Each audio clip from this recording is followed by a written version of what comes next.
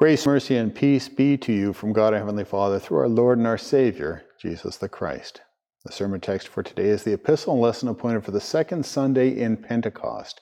I read to you from 2 Corinthians chapter 4, starting on the 13th verse on down through to the first verse of chapter 5.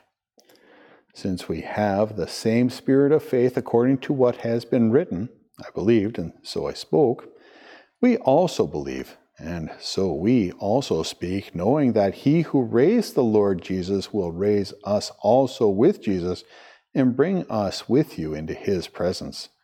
For it is all for your sake, so that as grace extends to more and more people, it may increase thanksgiving to the glory of God. So we do not lose heart. Though our outer nature is wasting away, our inner nature is being renewed day by day. For this slight momentary affliction is preparing for us an eternal weight of glory beyond all comparison, as we look not to the things that are seen, but to the things that are unseen. For the things that are seen are transient, but the things that are unseen are eternal. For we know that if the tent, which is our earthly home, is destroyed, we have a building from God, a house not made with hands, eternal in the heavens. Thus far, the text. I invite you to bow your heads with me in prayer. Gracious God, we praise your name for the holy gift that you give us in your word. And we ask that you help us to not just hear with our ears, but to believe with our hearts. In Jesus' name we ask it. Amen. And may the words of my mouth and the meditation of my heart be acceptable in thy sight, O Lord, my rock and my redeemer. Amen. My dear brothers and sisters in Christ Jesus our Lord, friends, this week's lessons are all about structures. The Old Testament lesson spoke about the structure that Adam tried to build apart from God. The Gospel lesson talked about the strong man's house, the man that Jesus defeated. And the epistle, our sermon text for today, talks about the fragile tents that we occupy. But they are far less fragile than we think because we occupy them by the grace of God. In other words, they're completely different. Completely different. When we try to build houses on our own, that is to say, when we try to build something of ourselves apart from God, the structures we build fail. Canada's residential school system attested to that loudly this past week. Their so-called humanity built up a structure to edify, but that tore lives apart. There, at the hand of those who thought they were doing good, many thousands of children suffered great cruelties and even died. What great sorrow and what great shame. These things are not the way of God's true and holy people, but are instead the ways of the world. The world says, I love myself more than anything else.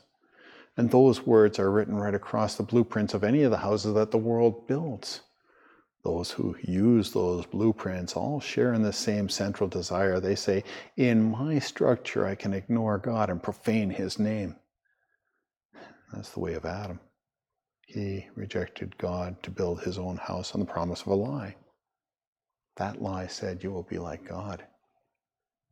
That's the foundation of self-love, presumed authority. It says, I have complete autonomy when it comes to my decisions that concern my body, decisions that concern my relationships, and decisions that concern my destiny. It also claims I'm free to do as I please. And it works incessantly to supply support to itself, gathering teachers that satisfy its own itching ears in an effort to prove its greatness. Millions of people agree that I am good, self-love says, as it pats itself on the back. And to make certain that it can continue, self-love says, and I call upon more people to support me in what I do. Sadly, even some of those people who occupy the pews in our churches these days buy into that thinking and rush to lend support to the foundation of self-love, just as it says in Romans 1:32. And although they know the ordinance of God that those who practice such things are worthy of death, they not only do the same, but they also give hearty approval to those who practice them. Fortunately, our Lord stands against all of that self-love and self-glorification, where we love our own sinfulness and the structures of this world. He speaks to us through his word. He points out the ugliness of our self-adoration and shows us what true love is all about. And when we realize the wrongfulness of our ways, he comes to us with a new set of drawings. On that blueprint is written the words of Ezekiel 11:9, and I will give them one heart and put a new spirit within them, and I will take the heart of stone out of their flesh and give them a heart of flesh. This new heart, that belongs to God. It's not the workings of the sinful flesh, but of the Savior of all mankind. He, Jesus, takes the crushing weight of our sins upon himself and bears all our shame upon the cross to overcome that strong man, Satan. It's from that place, from there upon the cross, that God begins his great and marvelous work of building us up. He founds his new structure, our righteousness, upon his one and only Son. That's our baptism.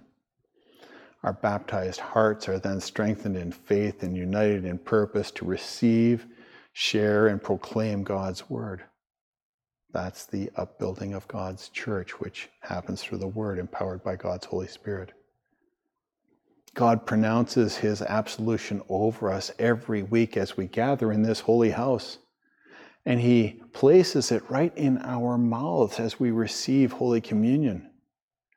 These gifts, the audible and the physical word, heal all those cracks and all those caved-in walls that we've struggled with and that we've received over just that past week as a result of Satan's attacks, Satan's temptations, and our own sinfulness.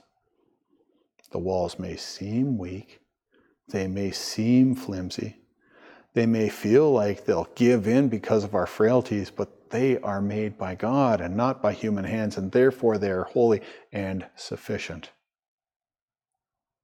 A holy and sufficient wall around us, even in our fragile tents. What a great gift we have.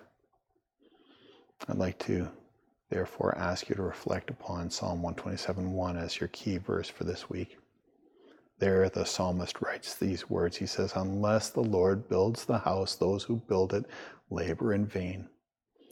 Again, that's Psalm 127:1. Unless the Lord builds the house, those who build it labor in vain.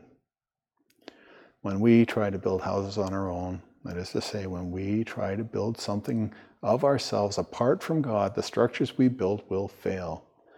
But because we are in Christ, we are God's construct, we are God's build, and therefore we have a newfound confidence. May God bless us all to remember that. He's built each one of us up. You are his, even as frail as you are, and he will continue to surround you in righteousness and uphold you in Jesus' name. Amen. Let's pray. Gracious God, we are so thankful for your holy love, a love that endures all things. And we are so thankful that you have built us up into a holy people. We ask, dear God, that you help us to continue to see your structure before us and not to rely on our own constructs or to think that we can build anything that would outshine your glory.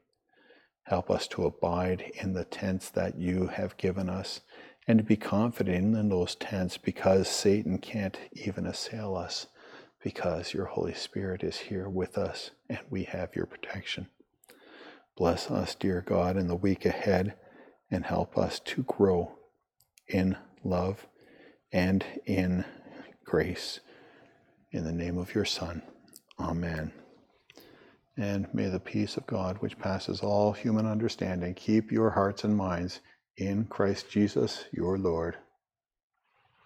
Amen. Amen.